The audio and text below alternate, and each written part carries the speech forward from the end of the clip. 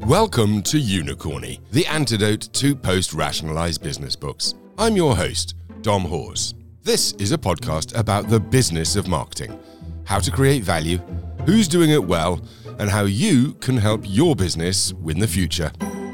Today, we're talking about the problems facing strategists and practitioners of marketing. Our guest, in my opinion, is the single most important thinker, strategist, and marketer of technology companies of all time.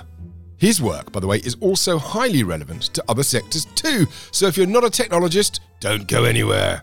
His Wikipedia entry describes him as an organizational theorist, management consultant, and author. Well, his writing credentials certainly are flawless.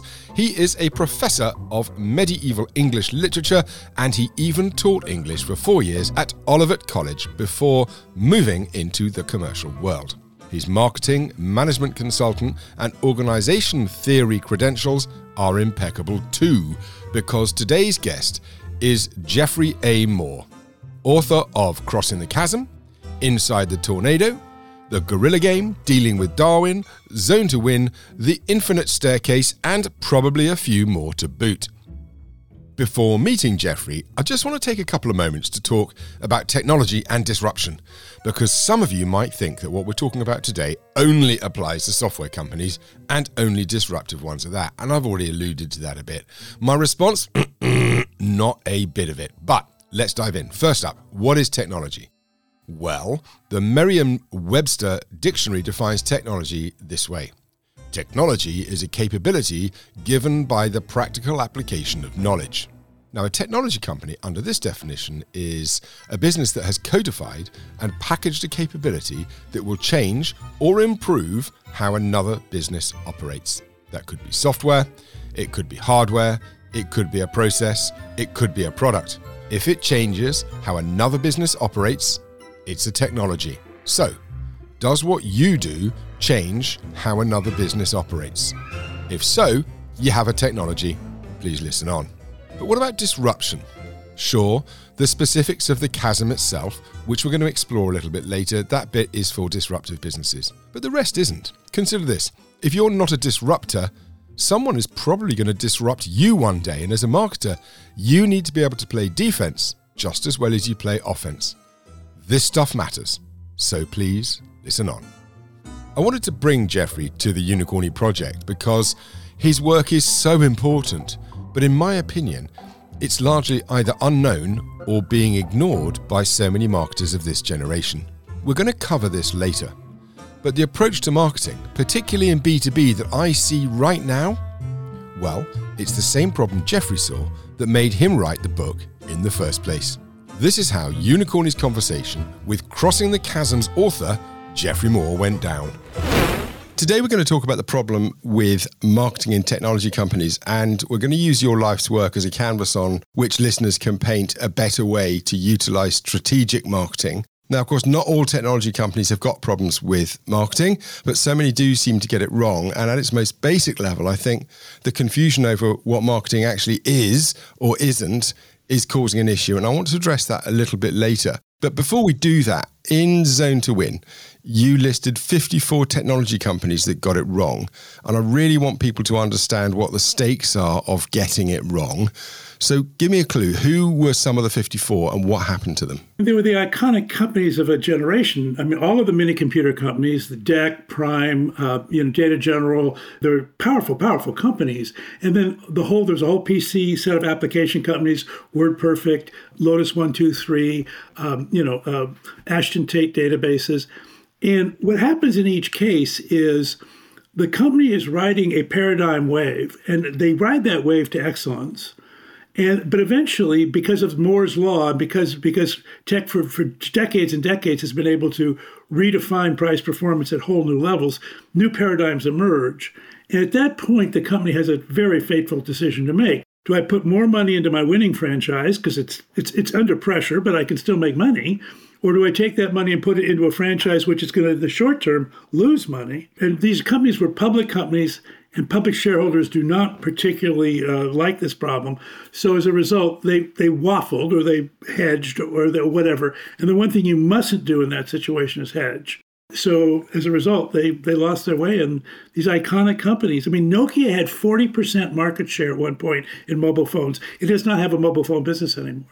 So it's pretty drastic. It's extraordinary, isn't it? I mean, the names you reeled off there, Nokia, PageMaker, WordPerfect, Lotus 123, these were the tools of my youth. So it was a real surprise to see them all go to the wall. For a while, the management team made a mistake or blah, blah, blah. No, they didn't. I mean, there were just way too many of these iconic companies failing. And so I think the point was we had the wrong playbook. And Clay Christensen wrote a book called The Innovator's Dilemma, which started to shine a light on this problem. I don't think it actually solved for the problem, but it certainly put it in everybody's perspective. And then I think what we're trying to do with Zone to Win, and this was largely the work of Microsoft and Salesforce, with me sort of stirring the pot in the background, was to say, okay, how do you play this game in a public market with an iconic company and sustain your franchise through a paradigm shift, which is, I think, the single toughest problem in tech. Their challenge was a classic innovator's dilemma, Christensen. And I think, as you say, he highlighted the issue, but didn't really give anyone a playbook. And that's sort of what Zone to Win is, isn't it? That's the intent. The intent of the Zone to Win playbook is to say, look, when you're in this situation, there are genuinely conflicting priorities. You cannot afford to ignore any of them. But the operating model for addressing each priority is incompatible with the other operating models. And so what the zone model says is, look, that is a condition of existence. So don't try to overcome it, but zone to at least isolate the friction, minimize the crosstalk, and allow people to proceed separate agendas. And then you have to play an asset allocation game, just like you would with a financial advisor.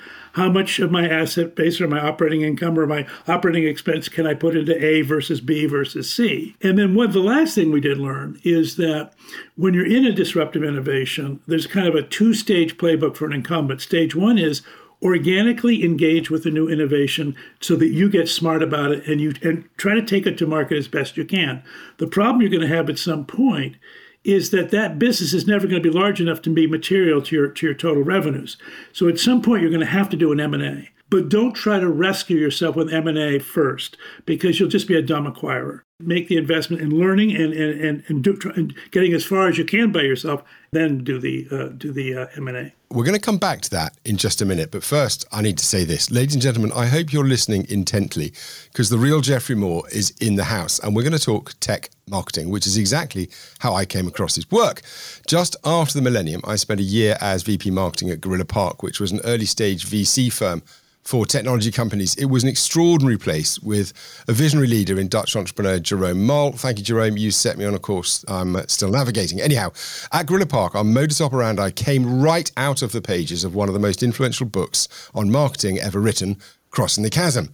Now, if you are a marketer listening or watching this and you haven't read it, go sit on the naughty step while you wait for Amazon to deliver it. And while you're online, pick up Zone to Win 2, because that is what we're going to talk about today. Geoffrey, we're going to reference those two books, Crossing the Chasm and Zone to Win, a lot today. So maybe, you've hinted at it with Zone to Win. Maybe you could give us a little introduction to both, kind of why you wrote them, why at that time, and now how the two of them work together, because they are symbiotic, aren't they? They really are. So all my life's work, I think, has been sort of shaped around technology adoption and how does the technology adoption life cycle affect the success in marketing a next generation product or a disruptive innovation.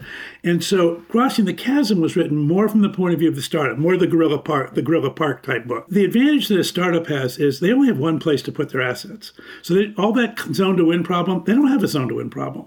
They have an investor who actually wants them to go through a J curve, wants them to lose money before they make money. They understand the bet. The venture portfolio play says, I know that some of you aren't going to win, but I can use a portfolio strategy. And if only a handful of you win, my portfolio will be off the charts. Well, why is that? Well, because the way in which technology adoption works is that there's these stages, and Crossing the Chasm talks about 4 stages. There's a book following it called Inside the Tornado that sort of completed the story. But the 4 stages were the early market, where people believe what you believe and they buy in, but it's very project oriented. There's no ecosystem, there's no standards yet, but a few big companies will put the technology on the map. And that's kind of, as a startup, what you really want them to do. Then crossing the chasm is finding that first repeatable use case, typically in a single industry with a single department, where basically you change the game in that world. And even though you're brand new and there's no standards, people go, I don't care. I want you. This is you are my life. You are the COVID vaccine. Okay. So that's what that's about. And the key to that crossing the chasm strategy was you need to focus on that one use case and nail it and start an ecosystem of partners that make money doing that use case. And you mentioned this thing about marketing. I just say the way in which crossing the chasm defined marketing became important, because prior to that, tech marketing, I think marketing was thought predominantly as promotion, just communication and lead gen and promoting kinds of things. What Crossing the Chasm was saying was, yes, but marketing is also a territory capture game. And when you capture a territory and become the de facto standard of that territory, what happens is the whole ecosystem organizes around you. Your cost of customer acquisition goes way down. Your lifetime value of a subscription goes way up. Life gets good, but you have to win the primary. It's like in American elections. You have to win the primary. You can't come in second or third or fourth. And so that was the whole strategy behind Crossing the Chasm. Pick a primary, win the primary, which was effectively dominate a use case in a target market segment. And then from there, go into adjacent use cases. And what happens, and this is where the real takeoff of tech happens, after 3 or 4 of those proof points, the majority, the mainstream pragmatist majority says, hey, you know what? This is for real. It's powerful. We could use this a lot of different places. This isn't just 1 or 2 use cases. This is horizontal infrastructure. We should just do cloud computing. We should do mobile apps. We should use artificial intelligence and generative AI everywhere. And that creates this massive upswing in demand, which is where all the venture capital returns come from. If you have a company in your portfolio that's alive and kicking during what we call the tornado, this huge updrafted demand, your portfolio did very, very well indeed. And that was the third game. So how do you win in a tornado? And the game is don't break. Just hang on, ship, make your products work. And if you have proprietary technology and you're in a tornado, you're going to create one of the most valuable franchises in the history of mankind. You're going to create Microsoft. You're going to create Oracle. You're going to create Intel. You're going to create Cisco. If you don't have proprietary technology, then you create these gunfights between, say, a Dell and an HP and a Lenovo, or a Micron and a Samsung and a Hyundai in memories or something like that. Still great, but not quite as great. And then the fourth and final thing is after the brouhaha settles down and people are saying, yeah, okay, it's microprocessors. We've been using microprocessors now for 40 years. So guys, it's not like the category goes away, but it becomes much more like an industrial category. So the point was there were 4 playbooks in that strategy. The early market playbook, the chasm crossing playbook, the tornado playbook, and the Main Street playbook. And each one had its own success factors. And again, the entrepreneur's problem is I have to morph my company to get through each new stage.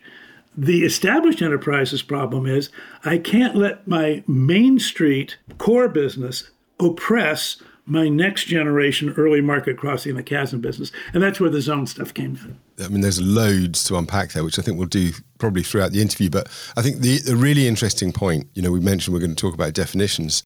As you were talking there, I'm hearing the wheel of time. One of the reasons you wrote the book was that at that stage, technology marketing was lead gen, demand gen, it's MQLs, all the things that the B2B, or certainly in tech over here, is wrestling with right now.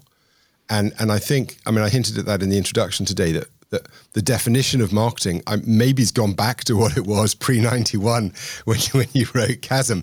And maybe that's why a whole new generation of people need to embrace that work. The whole MQL lead gen thing is what we would call a Main Street playbook. Once the category is established, once people have budget for the category, then by all means, do all the communication tactics that you can think of.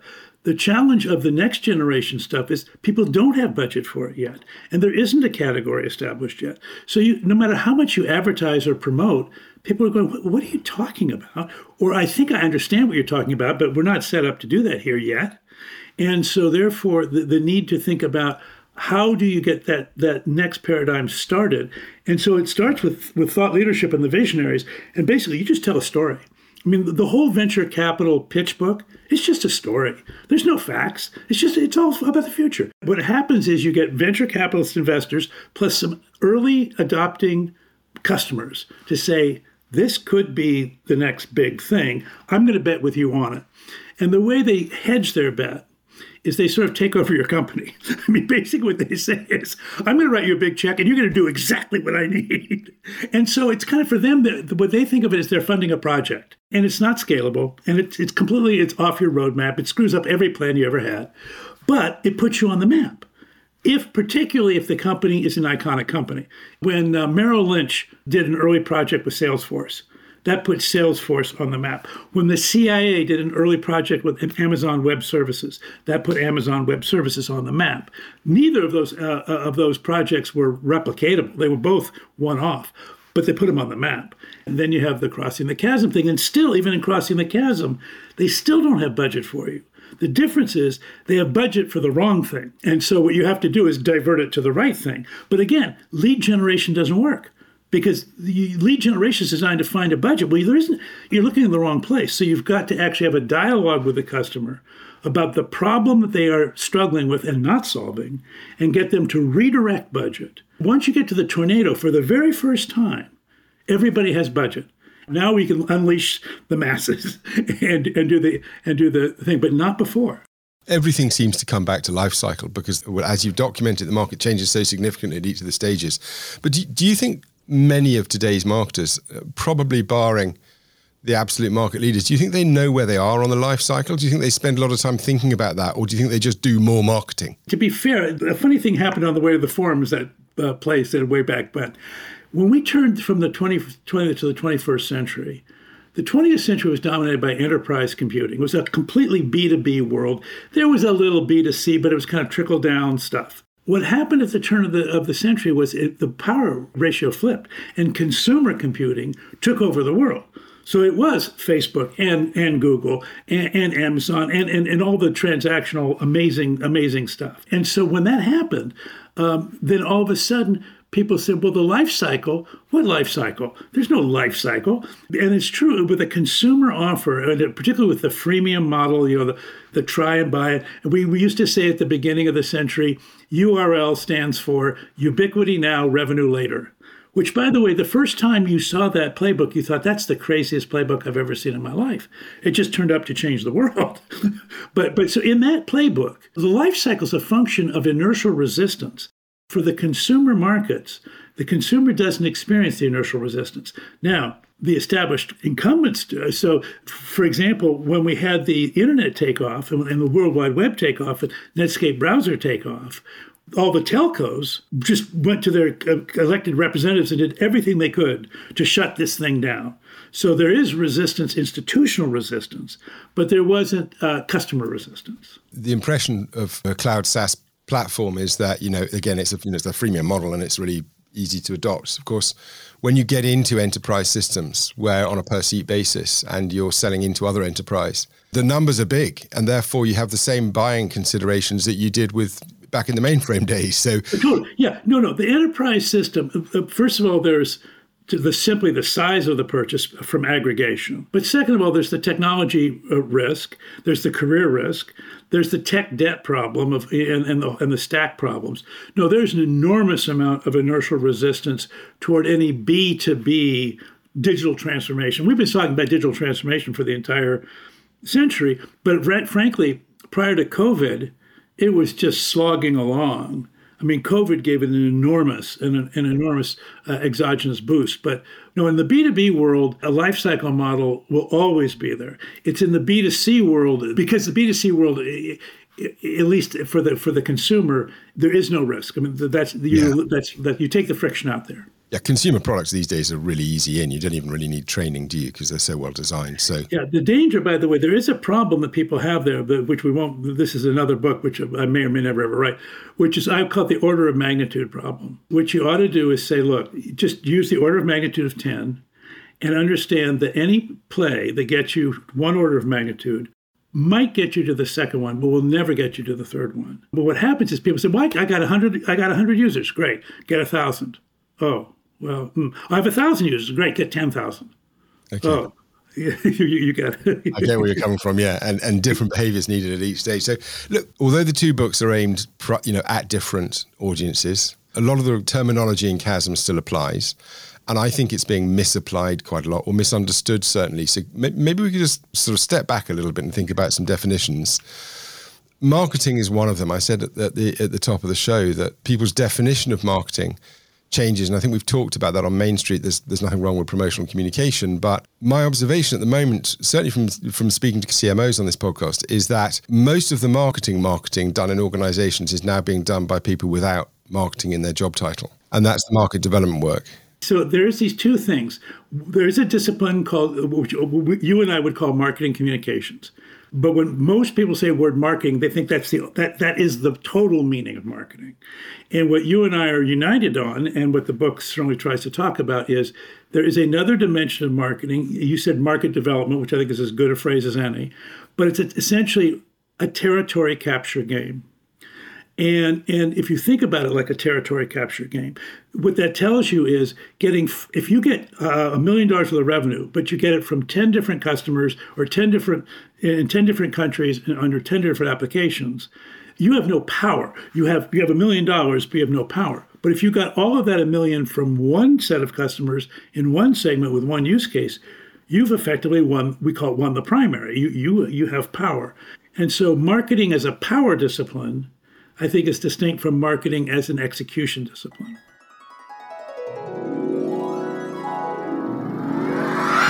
Okie dokie, let's take a break to recap on a couple of important points made, because we've had a few money shots already. The first one, and this is a biggie, is that Geoffrey Moore's work is shaped around the technology adoption lifecycle. And just to be clear, that's different from the product lifecycle. Your product may be new, but the technology in it or upon which it relies might not be. And the technology adoption lifecycle is more important than your product lifecycle. For example, last week's guest, Jörg Kluckmann, started his career at Intershop, which was an e-commerce platform first brought to market in 1995. Intershop's product lifecycle started before there was a real market. So at that stage, the product and the technology life cycles were both synced at innovation stage. Now, Intershop went on to become a darling of the dot-com boom, and in the year 2000, its market value rose to $11 billion, but that soon collapsed to penny share status. Now, Intershop survived the crash, but what happened as it progressed was its product life cycle and the technology adoption life cycle were out of kilter. Intershop's product itself was maturing faster than the market, and it carried all of the associated costs, so that when it came to the peak of its hype curve, the market itself was still in very early stages. There simply wasn't enough market to support it. Intershop survives today, but it serves a very different market and turns over just north of 37 million euros. Next, consider another e-commerce platform, Shopify. Shopify was founded in 2006, and by that time, the effects of the crash were well and truly gone. And while Shopify was at the very beginning of its own product lifecycle, the technology adoption curve, the technology e-commerce platforms, well, that was through Innovator, and now it was into early adopter stage. What that meant is that Shopify didn't need to educate or find innovators like Intershop had to do. Instead, it could launch straight into a bowling alley. It took 6 years from founding for Shopify to reach $24 million in sales, and by that stage, of course, cloud was a thing. So Shopify was able to present a genuine whole product just as the technology adoption lifecycle moved into the chasm. Fast forward another 6 years, they recorded sales of over $1 billion. Shopify entered the tornado sometime in 2013 or 2014. It listed in 2015 and hasn't looked back since. Today, SimilarTech.com reports that Shopify powers 642,984 websites with revenues for 2022 in excess of $5 billion. What can you take away from this? Well, the case I'm trying to make is that the technology adoption lifecycle is more important than your product lifecycle as a factor that drives how you should do your marketing. The team at Intershop, they did nothing wrong. They executed well. They were just too far ahead of the market. But what is a market? In Chasm, Geoffrey Moore gave a really strong and helpful definition. Here's how he explains it. If you're thinking about marketing, particularly as a territory capture game, you want to define a market segment. First of all, there's first clarification. Distinguish between category and market. And the reason why this is important is financial analysts and industry analysts do not. They will talk about the PC market, whereas in our vocabulary, you say no, it's the PC category. So the way we differentiate between category and market is we say categories are defined by a set of competitors. Markets are defined by a set of customers. So that's the first distinction. So you say, okay, set of customers, great. Now what's a market? And you say, what's a set of customers that have a common application or use case and who talk to each other when making buying decisions. And that's where the communication and the strategy come together. Because what pragmatic people do is when they're making high-risk buying decisions, which is what enterprise B2B decisions are, they will consult with their peers and they want to do whatever their peers are doing. They want proven solutions with references from peers. We had been doing surveys in marketing in the 80s and 90s, year after year, about what's the most important marketing or most influential marketing for the channel. And every time it came back, word of mouth. So you said, well, why word of mouth? Well, because pragmatists want to hear the reassurance of their peers. So all of the marketing communication that's strategic is designed to amplify and maximize the word of mouth marketing for your target market segment. And winning a deal outside of your segment does not help you. It doesn't hurt you, except that it distracts resources. But it doesn't hurt you, but it doesn't help you. Whereas winning a second or third or fourth or fifth deal in the same community begins to amplify. At some point, you just become the de facto standard and game over. Good point. I'm going to come back to that in a minute. Now, we talk about customer needs a lot as marketers, but in Chasm, you spun that in a very slightly different way. Instead of need, you talked about a compelling reason to buy. Why did you feel the need to articulate it that way? Yeah, well, so we had this phrase, target customer and compelling reason to buy was the phrase that we ended up using. And because what we were noticing in marketing is that our clients had a compelling reason to sell. and basically they were not focusing on the compelling reason to buy. They were focused on buy my thing. It's cheaper. It's better than the other guys. And the reason why it's important is, of course, that's the source of demand. And again, as you get further through the life cycle, that compelling reason to buy gets more and more sort of absorbed in the category. You don't need a compelling reason to buy, the next case of beer, right? I mean, it's in the store. Go get it. But you do need to have a compelling reason to buy generative AI for your call center. I mean, what am I going to do with this thing? And so, and looking at and then what it allowed you to do, if you focus on compelling reason to buy, it gives you a design center to design backwards from. Like if that's the compelling reason to buy, and we called that design, what you were designing, we called it the whole product. Actually, Ted Levitt was the guy who coined the phrase whole product, but the whole product was whatever is necessary to fulfill the target customer's compelling reason to buy. And that allowed you to design backward from the problem, which allowed you to focus your R&D, focus your roadmap, focus your marketing, focus your professional services, etc. Cool. Okay. Beachhead. Beachhead was the first. So this was a D-Day analogy, given all the wars that are going on. And my God, now we've started something else. But the point about that is you want to go, when the Allies were trying to liberate the continent back in the 1940s, they didn't send their troops like 27 different beaches. They pretended they were, but in fact, they sent them to Normandy. And he said, well, why Normandy? Normandy, who cares about Normandy? Got to land somewhere. Landed somewhere. Once they landed somewhere, then they could march on. Same problem when you're in the chasm. Remember, this is a state where nobody has budget for you. It doesn't mean you can't win a sale, because if you're a persuasive salesperson with a wonderful presentation and you sell well, you probably can win a sale.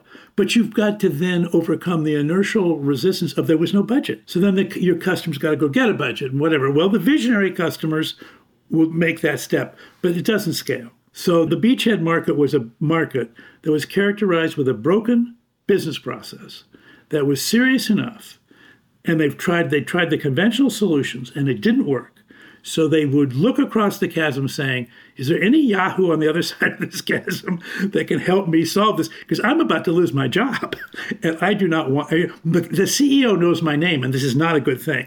And so the idea with the beachhead segment was find one of those and then do whatever it takes. And this was hard for the entrepreneur because, as Steve Jobs said, when the Macintosh became famous for desktop publishing, he said, we didn't create a computer for graphic arts department and enterprises. We created a computer for everybody.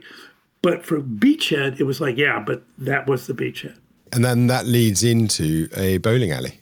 So then the problem is if you go to your venture capitalist and you say, hey, Red Crossing the Chasm got this great beachhead idea. Oh, this is very good. And they say, well, how big's the market? Oh, I think it could be like $50 to $100 million. They're going, yeah. Do you want to say more? We need to get you to $1 billion.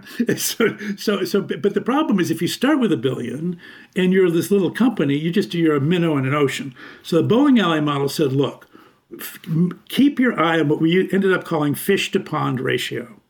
Make sure that at any given time, your fish is in a pond that's of a size that it could dominate. So initially, if you're a $5 million company, maybe you could dominate by growing really fast a $50 to $100 million market. Probably not much more than that. So that first target segment, maybe that size. But once you do that, now the bowling pin said, okay, what about adjacent segments? What if we took the same customer with a new use case so we could sell more to the people that have already bought from us? Or can we take the same partner ecosystem who know this use case into a new customer segment? And the answer is you did both. That's why we had the bowling pin array. And then the bowling pins can get you from, I would say 50 million to 500 million, almost it's the most reliable play in all of high tech. If you would be satisfied with getting to a $500 million company, you should just bowl. It's a bowl. It's Skittles, whatever you want to call it. But then to be fair, at that point, the tornado kicks in. And if you're, again, we're talking about the iconic companies that didn't make the transition. So Wang nailed the bowling alley for word processing. They went after the legal profession. They went after the professional services. They went after the public sector. They nailed it. But when WordPerfect and the PC came along, they couldn't get into the tornado. And you can get stuck in the bowling alley. By the way, Tandem Computers got stuck with doing ATM machines and some switches in telco. But Tandem is still a franchise 35 years later. So it's not like it went away. But you don't stay with the times. Are there rules around moving through the bowling alley? I know if you were studying Ansoff, then before you diversify, you want to be dominating the market you're in. So you've got to do your segmentation and targeting well, as you say, to target something that you can build power in before you move on to something else. That's absolutely key. And the tendency is if you spray and pray, what'll initially, by the way, you'll actually get a burst of revenue, but you can't keep it. And the reason why is because the company's power is not so much a function of the company as of the ecosystem of the company, keeping the company in place, because that's how they make a living. So the reason Oracle is still around is because all those extra people kept Oracle in place. Same thing with Intel and the same thing with Microsoft, etc. The key thing then is make sure you've got enough business and enough momentum and enough de facto leadership that when you leave that segment to take your attention elsewhere, it doesn't revert to chaos. You've got to build your castles along the way as you're going to conquer the world. When times get tough, and you and I had a very brief call a couple of weeks ago to explore today's conversation, and you came up with a phrase that I loved, which was, when the going gets tough, it's time to go bowling. Or something along those lines. Back to the beginning of the bowling alley. And it strikes me that right now, when times are tough, many companies could do themselves a great service by going back to the bowling alley and questioning which markets they're actually in. Yeah. The bowling alley playbook, it's not the fastest growing playbook because if you could be in a tornado and you can be a gorilla in a tornado, you're going to buy islands in the Caribbean or off Majorca or wherever life's going to be very, very amazing. But for most of us, most of the time, the bowling alley playbook is totally reliable. The key to the game is you have to find a target customer with a truly compelling reason to buy.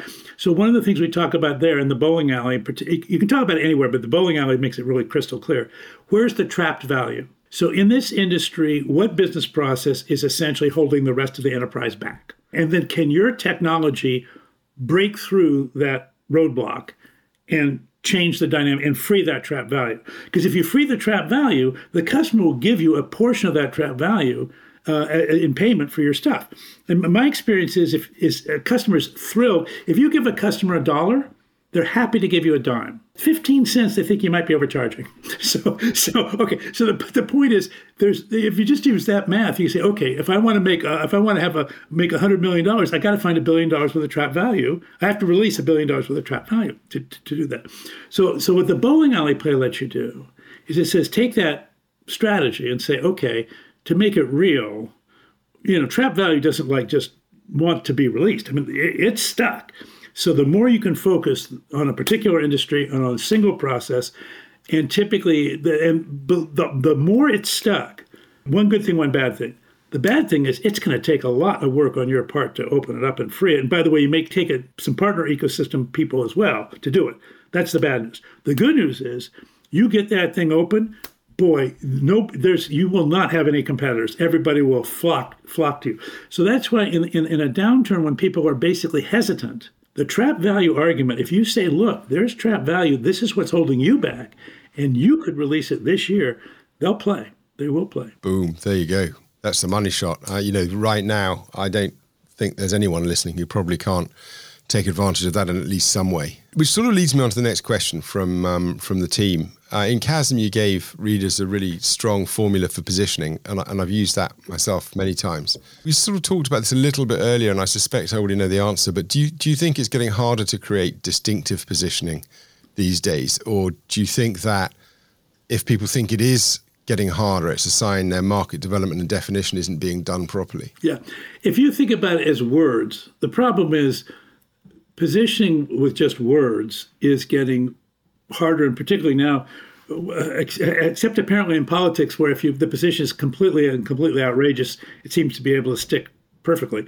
But if you think about positioning as power as opposed to words, then I think that the classic positioning, and particularly for the bowling alley, crossing the chasm positioning statement, was, look, there is a trap value broken process. Okay, so who are the legitimate contenders to help the customer with this problem? Well, they have incumbent vendors. The incumbent vendors have domain expertise in the customer's business. They have trusted relationship, but they don't have the technology to beat the problem. Then there's other vendors who look more like you, their startup or whatever. They have technology that is good or maybe better than yours, but they have not focused on this particular use case. So the positioning problem is just, we are the people who have focused on have the breakthrough technology and have focused on the use case. And so for the example I used the last time I rewrote Crossing the Chasm was I used Box, the file sharing company at the time. So at that point, Microsoft SharePoint was the incumbent. It was a place where everybody put their documents. They kind of went there to die. Because there was nobody ever wanted to actually get into it. And so there was a horrible user experience, but it was reliable. It was enterprise. It was safe. It was secure. Then there was Dropbox, which was like, are you kidding me? This is amazing. It was like free lunches, but it wasn't enterprise ready. And so what Box did is they said, our position is we're going to give you the security of SharePoint with the ease of use of Dropbox. I think when you do those intersections, and they coincide with a trap value, business process, target market, compelling reason to buy situation, then positioning is easy. And so therefore, if you're currently sitting in a business that finds itself without a distinctive positioning, it's probably time to go bowling. It's time to, and the problem is when people get into trouble, their natural instinct is to think about themselves, not about their customer. I mean, and they're trying to make payroll. I'm trying to keep my board of directors of my investors off my neck, but it doesn't work. The bowling alley play says, no, work backward from the trap value and build your bridge and pay your... I'm going to go sit on the naughty step myself and work out why I haven't gone straight back to the bowling alley. Those times are tough. Anyway, the other thing I loved, and I mentioned it earlier, I said I was going to come back to it, in Zone to Win, you've advocating marketing for power or for profit. And you've mentioned in a podcast I listened to, the VC firms really led the way in marketing for power. Markets have slightly changed now, though, and VCs are asking a lot of their portfolios to scale profitably because they're worried about cash preservation. So everyone's got to have a runway. And there's that kind of default live, default dead position that came out a couple of years ago. How do you see the current climate? Did you see that changes the power or profit dynamic? Actually, the phrase I want to use is power and performance. But the idea is because we have a lot of performance metrics. And if you look at compensation, particularly in public companies, the executive compensation is very performance oriented, and typically it's tied to stock price. They're trying to build a connection to the investor through total shareholder returns or the moral equivalent thereof. So performance is when you take your existing power and you harvest it. You use your existing power to create financial returns. Investments in power are saying, I'm going to take money off the table from my performance game and I'm going to spend it on building power, which I will then monetize in a future date. So the power performance thing, the venture people have a very simple, the early stage venture people have a very simple equation. We only invest in power. What you want to do is get performance to a vector where people will give you an extraordinary multiple on a company that basically is breaking even. So obviously nobody's buying the historical performance of the company. They're buying 100% of the power of the company. So that's pretty straightforward. But private equity has, of course, expanded its purview dramatically. And to be fair, the technological landscape has now had so many layers of technology infrastructure built up that you can play a less disruptive, more broad global game sooner than you could before. So there's a reason why. But what that does now that gives private equity the same problem that the public equity people have, which is how much of my budget should I allocate to performance versus power? I had a conversation with the team at Microsoft, Satya Nadella's team, and Amy Hood is the CFO there at the time. I think she still is. Where I said, look, guys, you're the most powerful company in my business history, in tech. But you have lost power every single year of this century. And this was in 2014. So you're incredibly powerful, but you're less powerful this year than you were last year. My claim is the reason that's true is you measure performance and you don't hold people accountable for power. You just hold them accountable for performance. That struck a chord. So, and in fact, Amy said, okay, I think there's enough truth in what Geoffrey's saying that we're going to put a power component in the annual planning contract. I think everybody needs one. And by the way, in a downturn, when you know performance is going to be suboptimal, then that's a good time to invest in power, assuming that you can make payroll. But that's the time. Yeah. I guess a shift from power to performance, if you have enough power, is a matter of choice. Yeah, I mean, the point. Look, you don't want power for the sake of power. You want power. Ultimately, the performance zone is what matters. That's what affects the world. So we're always investing in power to create future performance. And there are people who live in the incubation zone their whole life, which means they're always creating these incredible futures that they never actually take responsibility for. They're just kind of playing in the performance. And that, by the way, in a lot of large companies, the incubation zone is really just a corporate playground. It's corporate entertainment, and it's not okay. And it's dangerous. It's because you think you're catching up to, and you're not. You're just goofing off. So I think the venture operating model is not playful, and so holding that zone accountable for saying, look, you need to show me demonstrable changes in power. That all the venture metrics are power metrics. So did you create a minimum viable product? Did you get your first customer? Do you get your first lighthouse reference? Have you crossed the chasm, and do you have a repeatable use case? Have you dominated your first target segment? Those are power metrics. The financial returns from those in a large corporation are de minimis, but the power returns are real. So, look, in the recent years, particularly on this side of the Atlantic, and I think in the US as well, account-based marketing has become a bit of a buzzword. It's very popular. A lot of people have slightly different views on what it is or how to execute it, but at its most basic level, let's agree it's the concept of a company as a market in its own right. How important do you think that is as a discipline? Do you think it's new, or where do you think it fits in the life cycle? When we talk about target customer, and we said, okay, let's double click on target customer for a second, we ended up having 6 roles, 3 on the user side and 3 on the tech. On the user side, we had the executive sponsor of the business organization that wanted to invest in technology for some productivity reason. We had the departmental manager who had the business process that was going to get invested in, that was going to create the return on that investment. And we had the lead end users who are actually going to do that process So that's like, those are three personas, right? The executive sponsor, the department manager, the lead end user. And then on the technical side, you had the technical expert who was going to install and make it work. You had the CIO who was going to have the systems responsibility and integrate it with everything else. And you had the CFO saying, okay, are we going to spend this money here?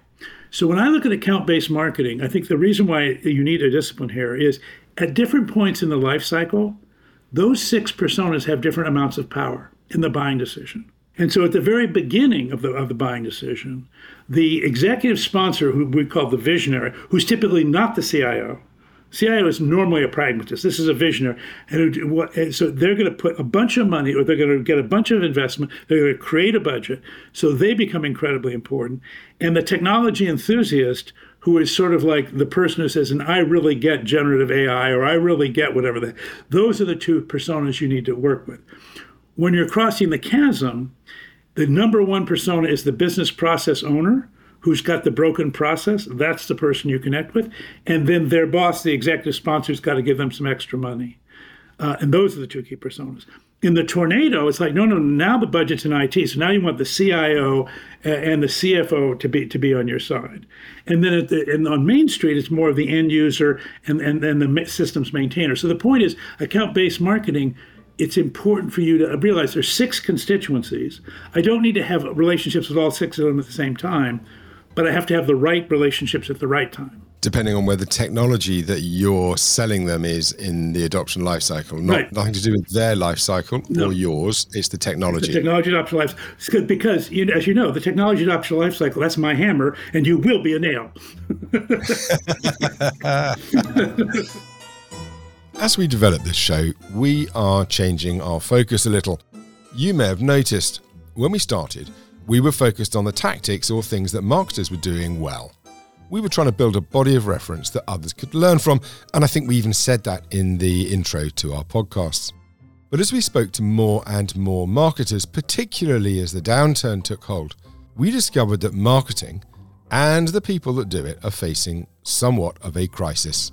Now, I listen to a lot of other really good marketing podcasts, and some of them have been picking up on this theme as well, and I'm going to list my current favourites on the show notes this week. Anyway, in reaction to what we were seeing, we shifted this podcast's focus to making marketing matter. Where I am today, I think that might have been an over-defensive misstep.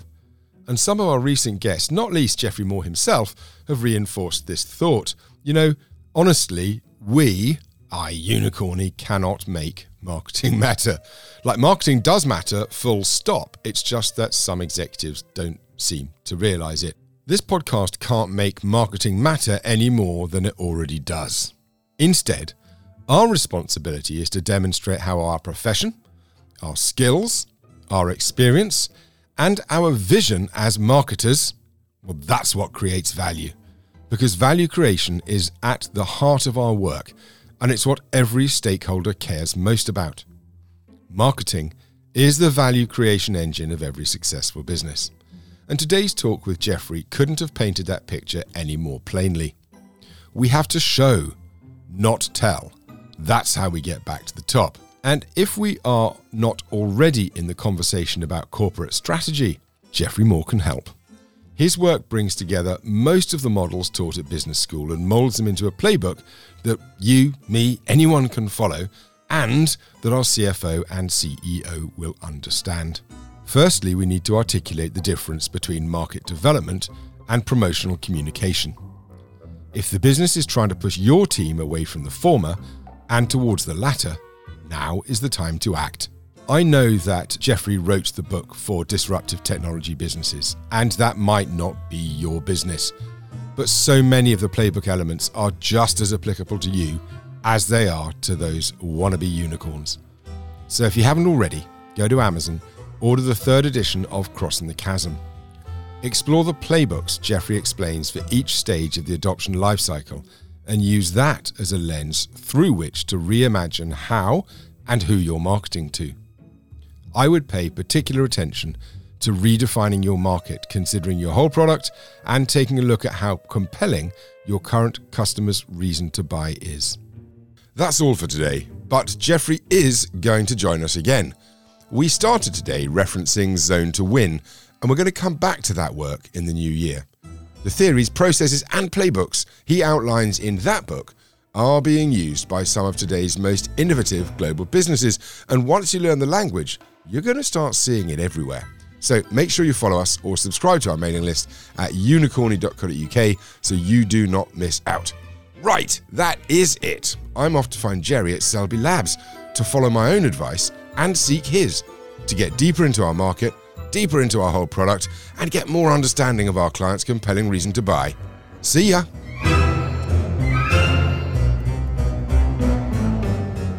You've been listening to Unicorny, the antidote to post-rationalized business books. If you've enjoyed the show, why not hit follow? We'd love you to rate or review us on Apple Podcasts or Spotify, and it only takes a few seconds, but it means a lot to us. Or if it's easier for you, please recommend us to a friend or post on LinkedIn tagging @Unicorny. I'm your host, Dom Hawes. Nicola Fairley is the series producer. Laura Taylor McAllister is the production assistant. Pete Allen is the editor. And Ornella Weston and me, Dom Hawes, are your writers. Unicorny is a Selby Anderson production. Now, go win the future.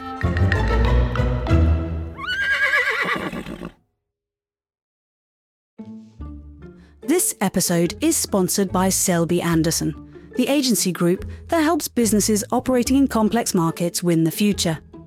Selby Anderson's agencies serve global clients in financial services, enterprise tech, channel, industry, utilities, pharmaceutical, and biotech. If you want to win the future, find out more at selvyanderson.com.